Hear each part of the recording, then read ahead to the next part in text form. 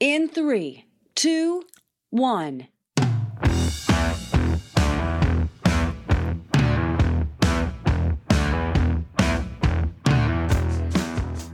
In today's crowded marketplace, presentation excellence isn't just important, it's critical. Whether you are a business professional or entrepreneur, presentation excellence allows you to cut through the noise, ensuring your message isn't just heard, but connects and resonates with your audience. At its core, business is about relationships. Presentation excellence enables you to build authentic connections with your audience. Whether it's in webinars, sales presentations, podcasts, live streams, or social media, presentation excellence is about leveraging the tools and technologies and amplifying your reach and impact. To help us understand what we should focus on to stand out is presentation and technology expert, Kat Mulvihill. Well, hi, Kat. Welcome to the program. We're so delighted to have you. Yeah, thank you so much for inviting me. Now, where are we speaking to from today? Where are you at? I live in Waterloo, Ontario, Canada. Well, I'm in Calgary right now in our studios here, so it's always nice to talk to a fellow Canadian. But boy, you're pretty much global. I came across you as the pandemic was in about 2021, and you are a prolific content creator. And so we're really delighted to have you because I think you've nailed it. The content that you put out, there's just so much to talk about, so much to unpack. But before we get there, how did Kat get to be Kat? Where did Kat come from? Give us a little bit of the background on what attracted you to that medium. Yeah, my background has traditionally been in post-secondary. So I worked at universities. I did a lot of working with students, running trainings, and I loved it. Anytime I got a chance to see that aha moment when something clicks and connects for a person, that would fill me up. And around 2019, I realized that the job I was doing at that time just didn't afford me that opportunity very much. And I started to feel like I needed to shift and I need to find myself in more positions where I can teach and witness people having that aha moment, or maybe not even witness it, but just provide those. And so I started to contemplate going out on my own, which previously I was not set out to be an entrepreneur, but the desire to teach and just have a little bit more control over how I was spending my days prompted me to leave the job and start my own business training. Now, my original training was more personal, professional development, but the pandemic changed that, where that wasn't a priority for a lot of people in 2020. But what I had done is spent a lot of time learning how to change my in-person training into something that did not feel like a 3-hour Zoom call, which was my very first booking that got modified from in-person to online. And so I invested in learning the technology. How do I engage people? How do I make people feel uplifted at the end of our sessions online instead of feeling completely drained, which was my experience personally as a participant in a lot of those Zoom meetings. And I noticed that over the second half of 2020, more people came to me and said, how did you do that thing with the screen? How did you show a graphic in your Zoom meeting over your picture? And I realized I loved teaching that as well. So I never set out to do it. But in 2021, I just started teaching what I had learned in a way that I wish I had available to me when I was trying to learn it the first time. Well, that's a great way to do it, great way to find content. And you're a natural with it, which is terrific. It makes it easier. Why do people have that fear of being recorded, or let's call it Zoom fatigue? They're exhausted. Everybody was on Zoom meetings, and why they do it so poorly. And what are some of their concerns that you run into all the time, that why they don't do it, why they don't make them more engaging? Because I know you focus on engagement, entertaining, the graphics are interesting, you use multiple cameras, but for some people that complexity is too much. Where's the right place to start? I would say that one of the things that I don't think people realize, and that's a really important consideration, is that the camera steals your energy. On the Zoom fatigue front, I will just say it is not natural to see your own face. And so I'm a really big fan actually of hiding your self-view. And that is low-hanging fruit for any of us. When you picture an in-person meeting, you might check a mirror, make sure you don't have any food in your teeth after lunch, but then you walk in the room and you never stare at yourself. But when we're on these Zoom meetings, let's be honest, most of us will glance at our window and not look at the person who's speaking, partly self-conscious, but also it's just human nature. And so that's one thing I think that really contributes to this fatigue and this drain. But also the camera steals your energy. And so the version of you that's coming across on the other side of the screen is a more depleted, slightly dulled down version of yourself. And I don't think a lot of people know that. So you might be enthusiastic, you might actually really care, and you're invested in what you're sharing. But what actually comes out on the other side is just a slightly stripped down version of yourself. So if you aren't projecting the right level of energy, then other people aren't receiving it the way that you actually intend. Being able to compensate for that is a really great place to start. And it doesn't take a lot. Now, as you said, people don't like to watch themselves. They don't like to record themselves. And I get that. But I do think if you can record yourself talking about something you actually care about, some sort of topic you like, do that twice alone. Just open a Zoom meeting, record yourself talking for a few minutes about that topic, then try again with slightly more energy and watch back. And I guarantee it's not as cringy as you think. And it will really make a difference for people on the other side of the camera who are listening and watching you. It seems like if it's too polished, it gets too far out the way. Like people go, okay, that's too produced. Where if it's a little organic and you make some mistakes, that's okay. And when I talk to professionals, things they're concerned with, or they'll record themselves and they'll hear their own voice and they'll go, I don't sound like that. And I go, actually, yes, you do. That's exactly how you sound. Voice coach. I know you're a certified voice coach with Roger Love, and through that process, if you're going to present online or in person, because I know you do both, what are the absolute must-haves, essentials that we need to focus on from a, say, maybe a voice point of view and a parent's point of view and a cadence point of view and tone, because those are all things relate to your coaching. I would say probably the first place to start for most people is to ask yourself, what is the emotionality behind your voice and your message? Because people will hear the sound of your voice before they actually hear the words you say. And this is just science. Literally, when I project my voice, what goes into your ear is first going into your ear canal, and then it goes through your amygdala, which is your emotional center. Then it travels to your prefrontal cortex, where you actually make sense of the words. That's why, if you ever think about talking to a dog, someone can say to a dog, you're so stupid. Look at this stupid dog. And the dog will wag its tail because it's not hearing the words, it's hearing the sound of your voice. Oh. Humans are similar. We hear the sound of a person's voice before we actually make sense and interpret the words they're saying. So if we can find alignment with matching the emotionality that we intend with the message we're sending, it's much more powerful. It's also more auditorially interesting. That was a mouthful. It just sounds more interesting. And when you have that vocal variation, then I think it's just more appealing to listen to. You wouldn't want to listen to a song that was just one key played over and over. Similarly, we don't want to listen to someone's voice that's monotone and just all in one tone or pitch. That's boring. We will tune that out. So I think adding that vocal interest, and do that through thinking about what is the actual emotion I want to convey when I'm talking to this person or these people. Yeah, emotionality. That's interesting. Now, if people were to watch your videos, and you've got just tons of them and they're all excellent, it looks like you've been doing it for your whole life. You make it look so simple and easy. And we know that it's not that simple and easy. So I know a lot of prep goes into it. So I'm curious about the preparation for your presentation, because your average, you run 17, 25 minutes sometimes for your YouTube videos. When you first started, did you suck at this? You look at this and go, oh my God, I can't do this. This isn't going to be for me. And then how far into that process do you start going, hey, you know what? I'm getting better at this, to where everyone I think who knows you could say, hey, you're pretty much a master. It sounds like you got your 10,000 hours in on this subject. Before we get really good enough to where we feel comfortable, what's that time frame? What do you see when you train the different people that you do? So the answer to your first question is yes, I sucked at the start. But when I say sucked, I sucked at the start. When I started recording videos or going live, it was awkward and cringy. Probably not as bad as I think when I look back at them, but that is before I understood that the camera steals your energy. So I watched back and thought, oh, what is this version of me? It's just kind of boring. I thought I had more energy than this. What is going on? So that definitely happened at the start. I also was a little bit like a deer in headlights. So as I got the reps in and I started to learn about these things around managing your energy, managing your emotionality, then I would practice those. I would say one of the best things I did was to practice in a safe environment with other people. So I had joined a challenge in the summer of 2020, and it was called Live Every Day in August. And so we were in a private Facebook group. You would connect your computer, you'd go live in that group, and you would just practice, whether it was anyone there or not. It was just such a good way to put in the reps, because every single day we had a prompt. We had to rise to the occasion, and that transformed so quickly.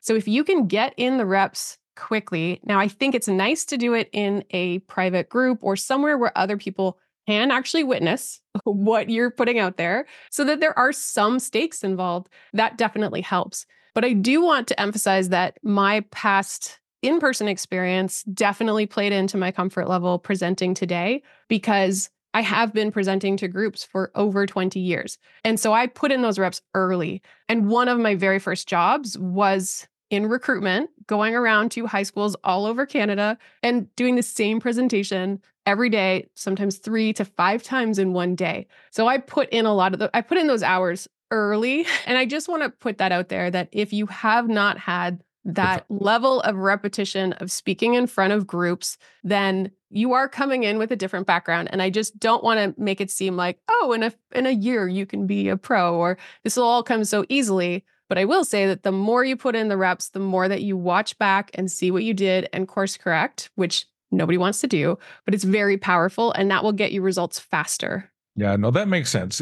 People ask me as a speaker, they'll go, oh, I'd like to be a speaker, or they're aspiring to be a speaker. And I say, if you look at a speaker and you go, hey, I could do that. Maybe not the way they do it, but in my own way. Well, then the answer is yes, you can. You can do that. If you're looking at it and you're going, oh, I can't do that. And some people are more introverted. They don't mind the virtual environment and they can do it as well. But it's like anything, it's a learned skill. You go to the gym one time, your workout sucks, your form's terrible. After 20 times, you're looking pretty good. I just started doing spin in December. And man, keeping up with those that 1 2 1 2, turn the dial.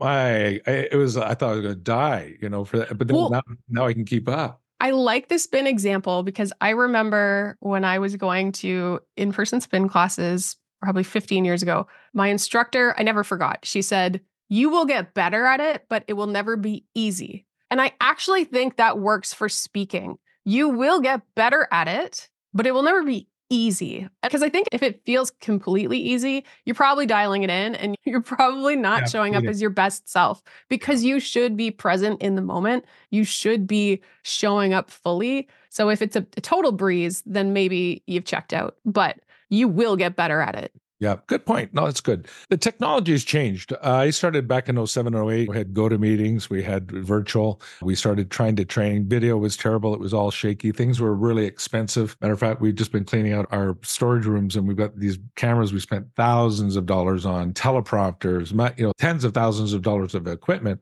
to get started and to be able to, even if you're working for an organization or your home virtual, it's not expensive to do that, is it? In today's world, a few $100, you can pretty much have state of the art what you need. I think that it's much more affordable, and it continues to be because more people are working remote and they are setting up home offices. So that's definitely helpful. But it is interesting because there are people who will sort of balk at spending a little bit of money. For example, a teleprompter. Right. Elgato, which is a company I use a number of their products, came out with a teleprompter recently. I think it's around $300, maybe $400, depends on which country you're in. And people said, "Oh, that's so much money." And I said, "Really? A piece of technology that is going to let you connect with your audience because you can look at the face of the person you're talking to, you can make eye contact, you can have notes in front of you." That over the span of a few years of using, that's a really low cost per use, and it's going to make a big impact. Whereas perhaps if you're looking to buy a camera, maybe you don't need to spend $1,000 on a camera. You could spend a couple $100 on a camera and have a really high quality image.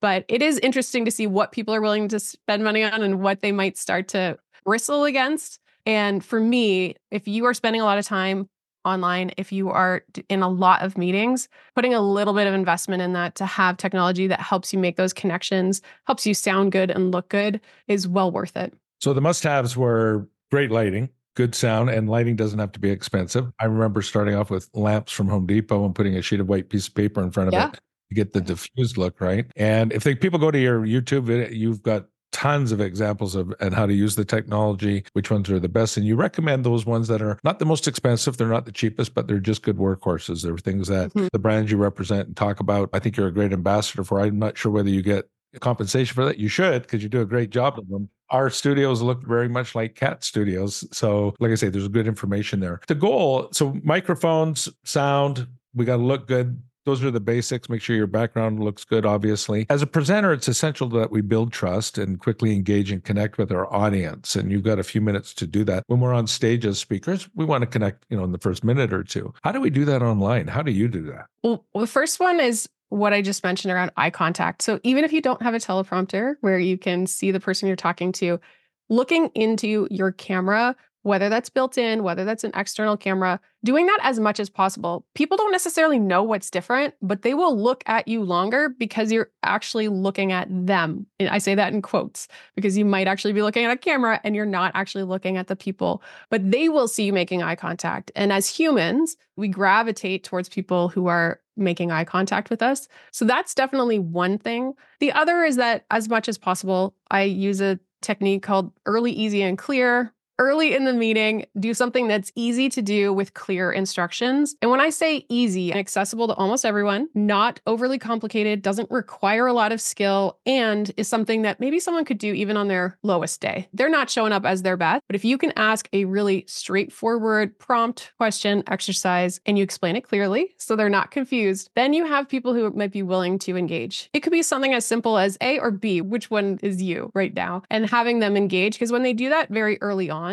it's setting a tone to say, this is not just a one way. I'm not just going to talk at you for the next while, that I'm here with you as a group. And if someone engages early on with you, they're more likely to engage as you continue on and you keep having that two-way conversation. So that's something that I like to do as well. But definitely setting yourself up with the eye contact and that emotionality behind your voice. If you can match those things together, I think you can build trust pretty early on.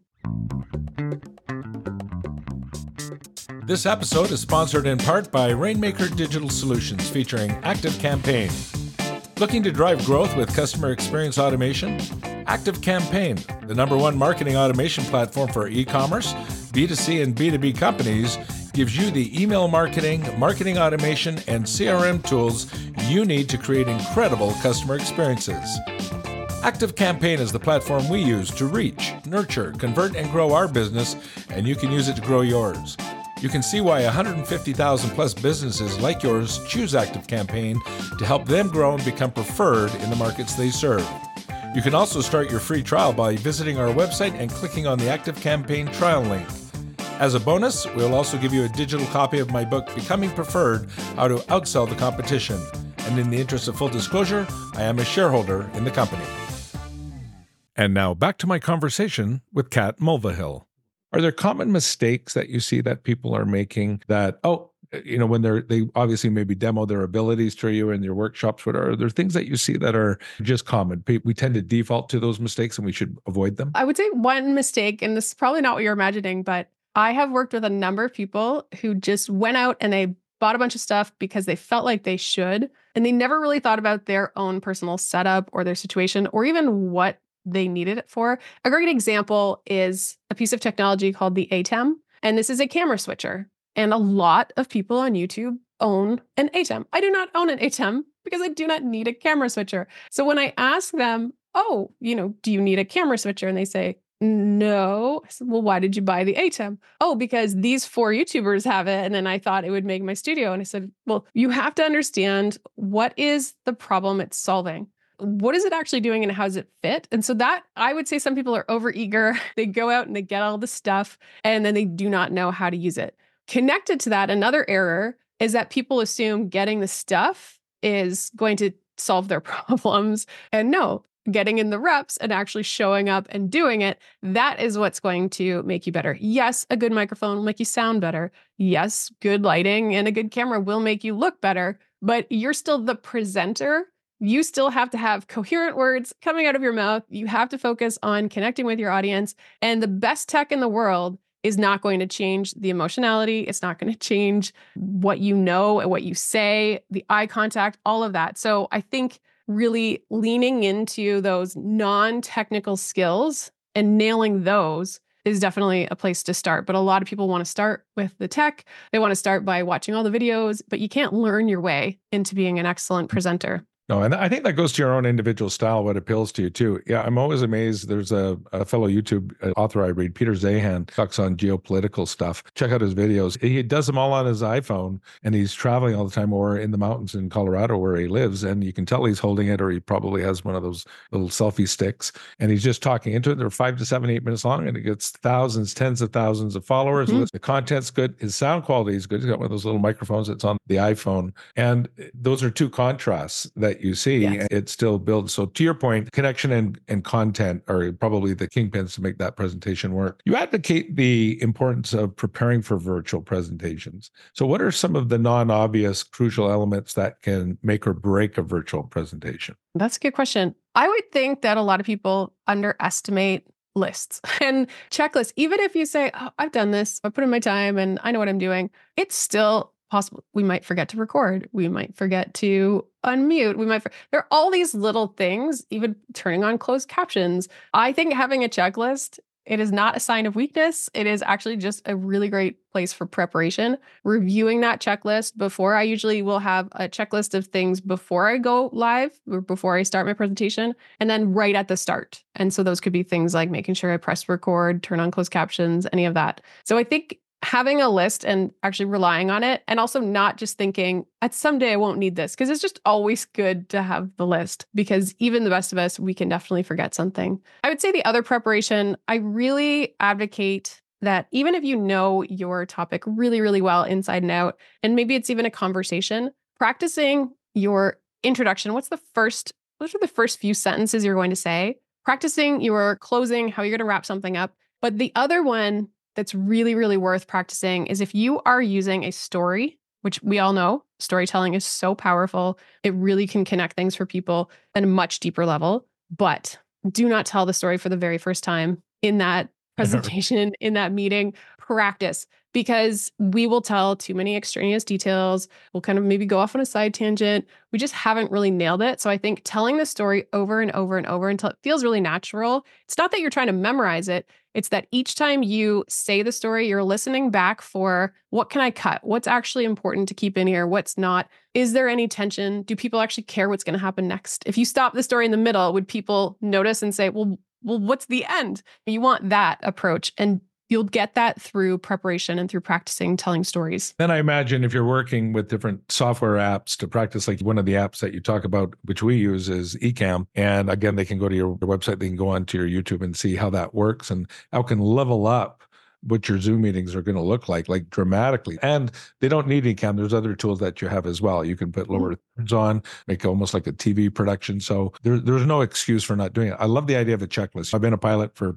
I want to say 4 decades now. That's scary. And checklists are important. And whenever I've had near things that were issues, it was because I ignored the checklist. Something, check fuel. Yeah, that's a big one, right? And so checklists are a good way to keep you on track. And like you say, I don't think there's anything really wrong with it. So that's an excellent point. With the rapid pace of technological advancement and change, how do you stay ahead of the curve and continuously incorporate those new tools into your training and your consulting practice? I would actually say I don't always.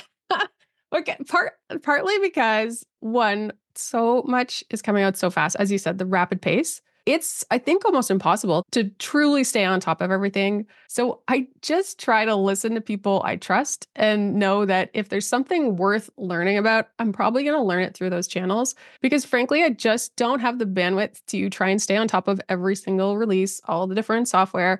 And it's hard to know, especially as of late. I would say in the last year and a half, it feels like every single day there are new software products that are released, off a lot of them on the backs of AI. They're trying to make your life better, try to improve all your workflows. They're trying to get in front of you. But I always ask myself, what problem does it solve? Same with the technology. What problem is it solving? And am I experiencing that problem? Because if I'm not right now, I actually don't need to necessarily set aside time for that. That being said, as soon as I'm experiencing friction in my workflow, in my presentation, in how I'm setting things up, then I'll say, okay, what is the problem here? Why am I experiencing this friction? And how can I set about to fix that? That's when I'm going to seek out options, and I'm going to go to trusted sources. I'm going to see what is out there that can solve that problem. And that's the information I am looking for, that I want to consume. That's my approach, because it's impossible, I think, to stay fully on top of it. It's tough. There's new stuff all the time, and it's those shiny objects, right? I've been guilty of that. I look at things and going, all right, how do I do that setup, or how I watch what's happening now? Which leads me to the complexity of the concept. Sometimes there's some pretty complex apps out there and technologies. You have a real knack, and I think that's one of your superpowers, is for explaining complex concepts in an accessible way. It makes it easy to understand. I like to read things, but I also like to visually see it and see how we're applying it. So then I can go, oh, okay, that makes sense. What's your process, or can you share your process for distilling that information down into clear, actionable insights for your audience? Like, how do you do it? How do you start? How do you end up with? What's that week look like? How long does it take you to create that episode? Is it, 17 to 20 minutes? It looks like it's easy and you just cranked it out, but something went into that. Well, the first year, maybe first year and a half of my content was actually delivered live. And partly that's because I'm a procrastinator. And if I didn't just say, this is when I'm showing up, I probably would not have put out any content. So having those constraints really helped me as a creator to just say, I am showing up at this time live. People are expecting it because I've told them. And so that gave me a deadline of you have to put your content together by this date and get ready. As far as structuring it, I would always ask I think of it as a scaffolding. So what do you need to know about this? So who is this for? First of all, should I even pay attention to this? And once I've identified who it's for, I usually like to give a little bit of background as to what's the context? How can I frame this against other things? Or how does this fit into so if it's for presenting, how does this actually apply to what you're doing? What part of the presentation is this going to improve? And then try to just build it up so that if someone were brand new and learning this for the first time, I'm not making assumptions that they already know something. I'm sure I'm guilty of having done that in the past where I just kind of assume someone knows how to do something, but I really try to look from a beginner's lens. And I also ask the question, what's the content I would have liked to see the first time I was learning this? And so that really helps me. Since being asked about this, I have started to really break down what are the things, how am I structuring this content? And I really did realize that I have what I call core content, which is answering the questions, what information do they need? What skills do they need? What decisions do they need to make? And what do they have to believe? And so if I can start to look at those questions, that can form the key concepts that I'm teaching. And then I'll take it a step further and say, how can I support the retention, the understanding? So maybe that's adding in storytelling, adding in visuals, running a demonstration. If it's something like a workshop where I'm live with people, then I say, okay, how can I help them apply this core concept? How can we do an activity with this right away so they can practice it and try it themselves? And then also sometimes assessment. In one of my vocal workshops, I would have people actually answer a quiz based on what we just learned. So how are you taking these core concepts and helping people to either understand it at a deeper level, retain the information they've learned, apply what they've learned, or assess that they've actually learned it? And break it down to simple terms. And like I said, lots of good elements in there. So does it take you a long time to come up with an episode? So do you get an idea, like how far in advance when we record our episodes, we have a flavor of what we're looking for, who's best to fit that. So to your point, and then we have a production time and a schedule. How far in advance is Kat producing? Pretty last minute. That's the way I've always kind of rolled. If I have too much time, it doesn't help. That's why going live was very helpful for me to just deliver regularly. Now that I have leaned more towards recorded content because of, it's just more flexibility of the schedule. Now that things are a bit more open, I don't always have the same schedule every week. So doing recorded content is harder for me to get out at a regular cadence because no one's necessarily anticipating something. But I would say it's a similar timeline in that I prepare and then I try to record everything as if I'm delivering it live. So there's very minimal editing in most of my videos. There are a few exceptions when it made a lot more sense to have some editing, but I just deliver it as if I'm talking to a live audience because that's my comfort zone. That's my sweet spot. And that also just helps me get content out there. Sure. You talk about the differentiation as well and being authentically different. A lot of people, content producers are things start looking the same. They follow the same models. They have the same equipment. So standing out from the crowd makes a difference when it comes to creating authentic differentiation. What are some of the common pitfalls that you see for individuals or businesses or, solopreneurs what they fall into and how can they truly stand out in their market? What kind of things should they be paying attention to? I would say be careful for templates. And when I say templates, I mean broadly, there are so many people out there that teach content creators, entrepreneurs, business owners,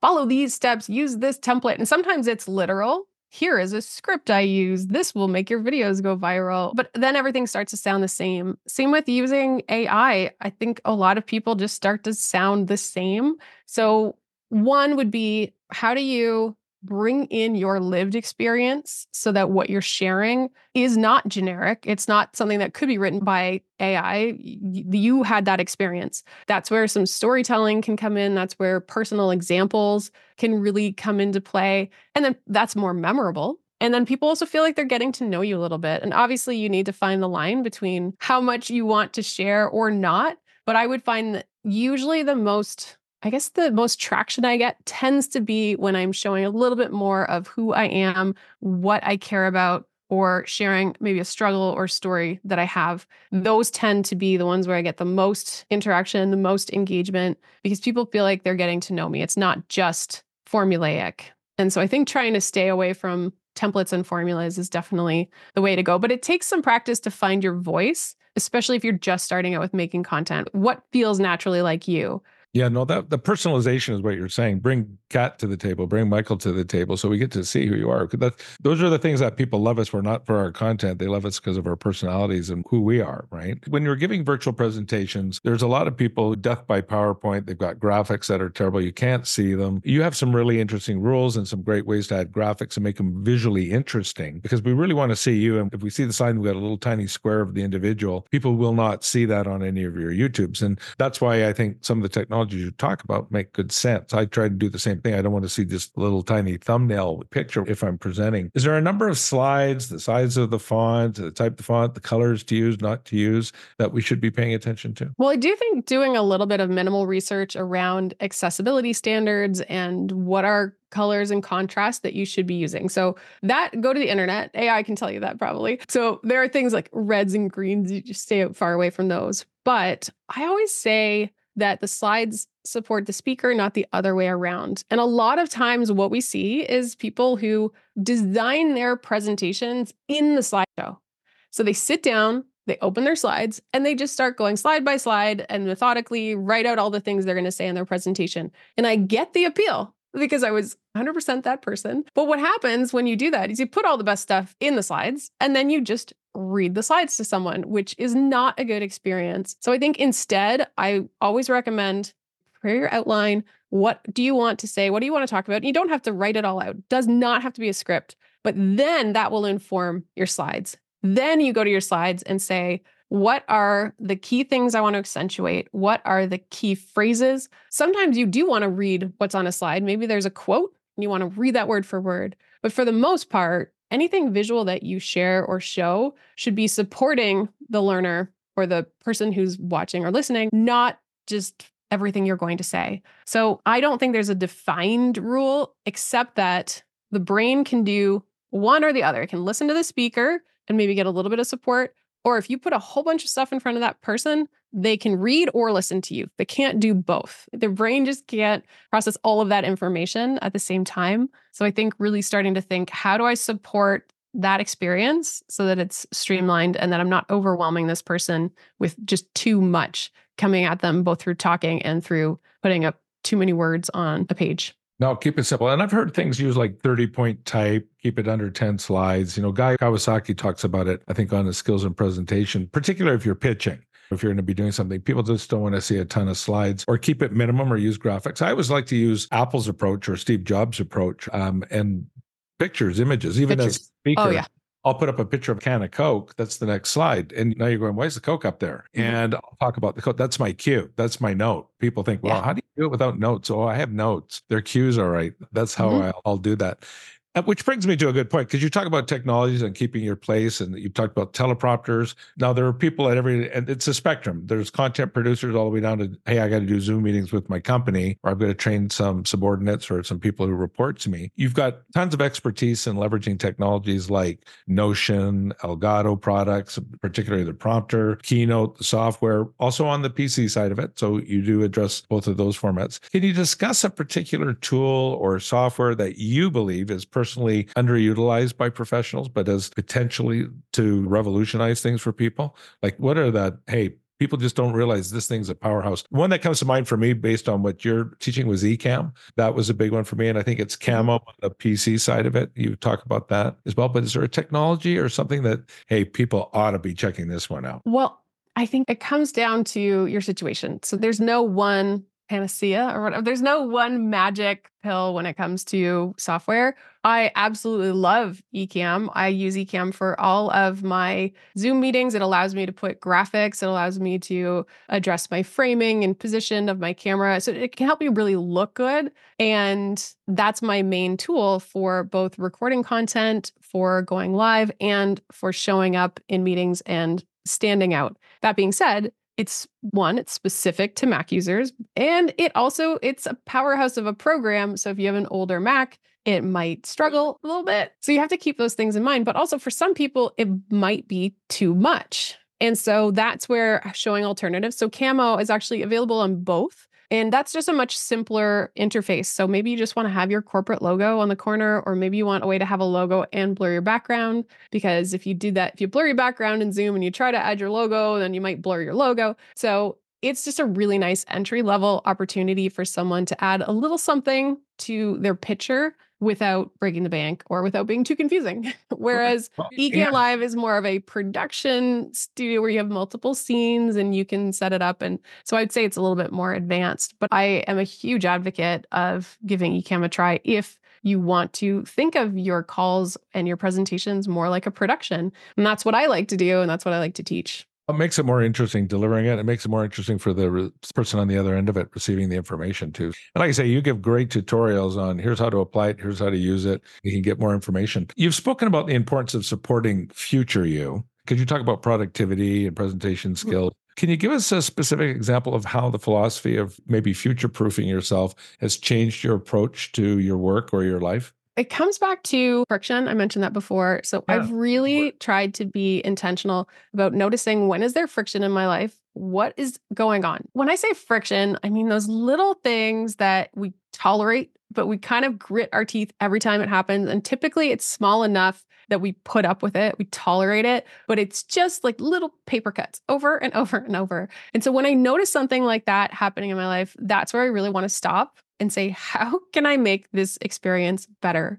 And it might mean pausing, reevaluating a setup or a workflow, just something that we've been just silently gritting our teeth and bearing. So this might be an example of, if I'm pseudo making this up, but let's say that every time I make a piece of video content, I have to sort of remap out, okay, I need to come up with some title ideas. I need to come up with some, an outline. I need to come up with thumbnail ideas. So there are things that I do every single time. And I could just have a blank page and just start each time I have to make a new video. Or I can set up a video creation template that already has all of the prompts ready to go. So when I open that page, I just start working. And I don't have to think about, okay, what are the different topics I talk about every time? Even though we have practiced so much that we know those intuitively, it still just makes our experience easier because we're reducing the mental load on us when it's time to actually get the work done. But it can also work at home.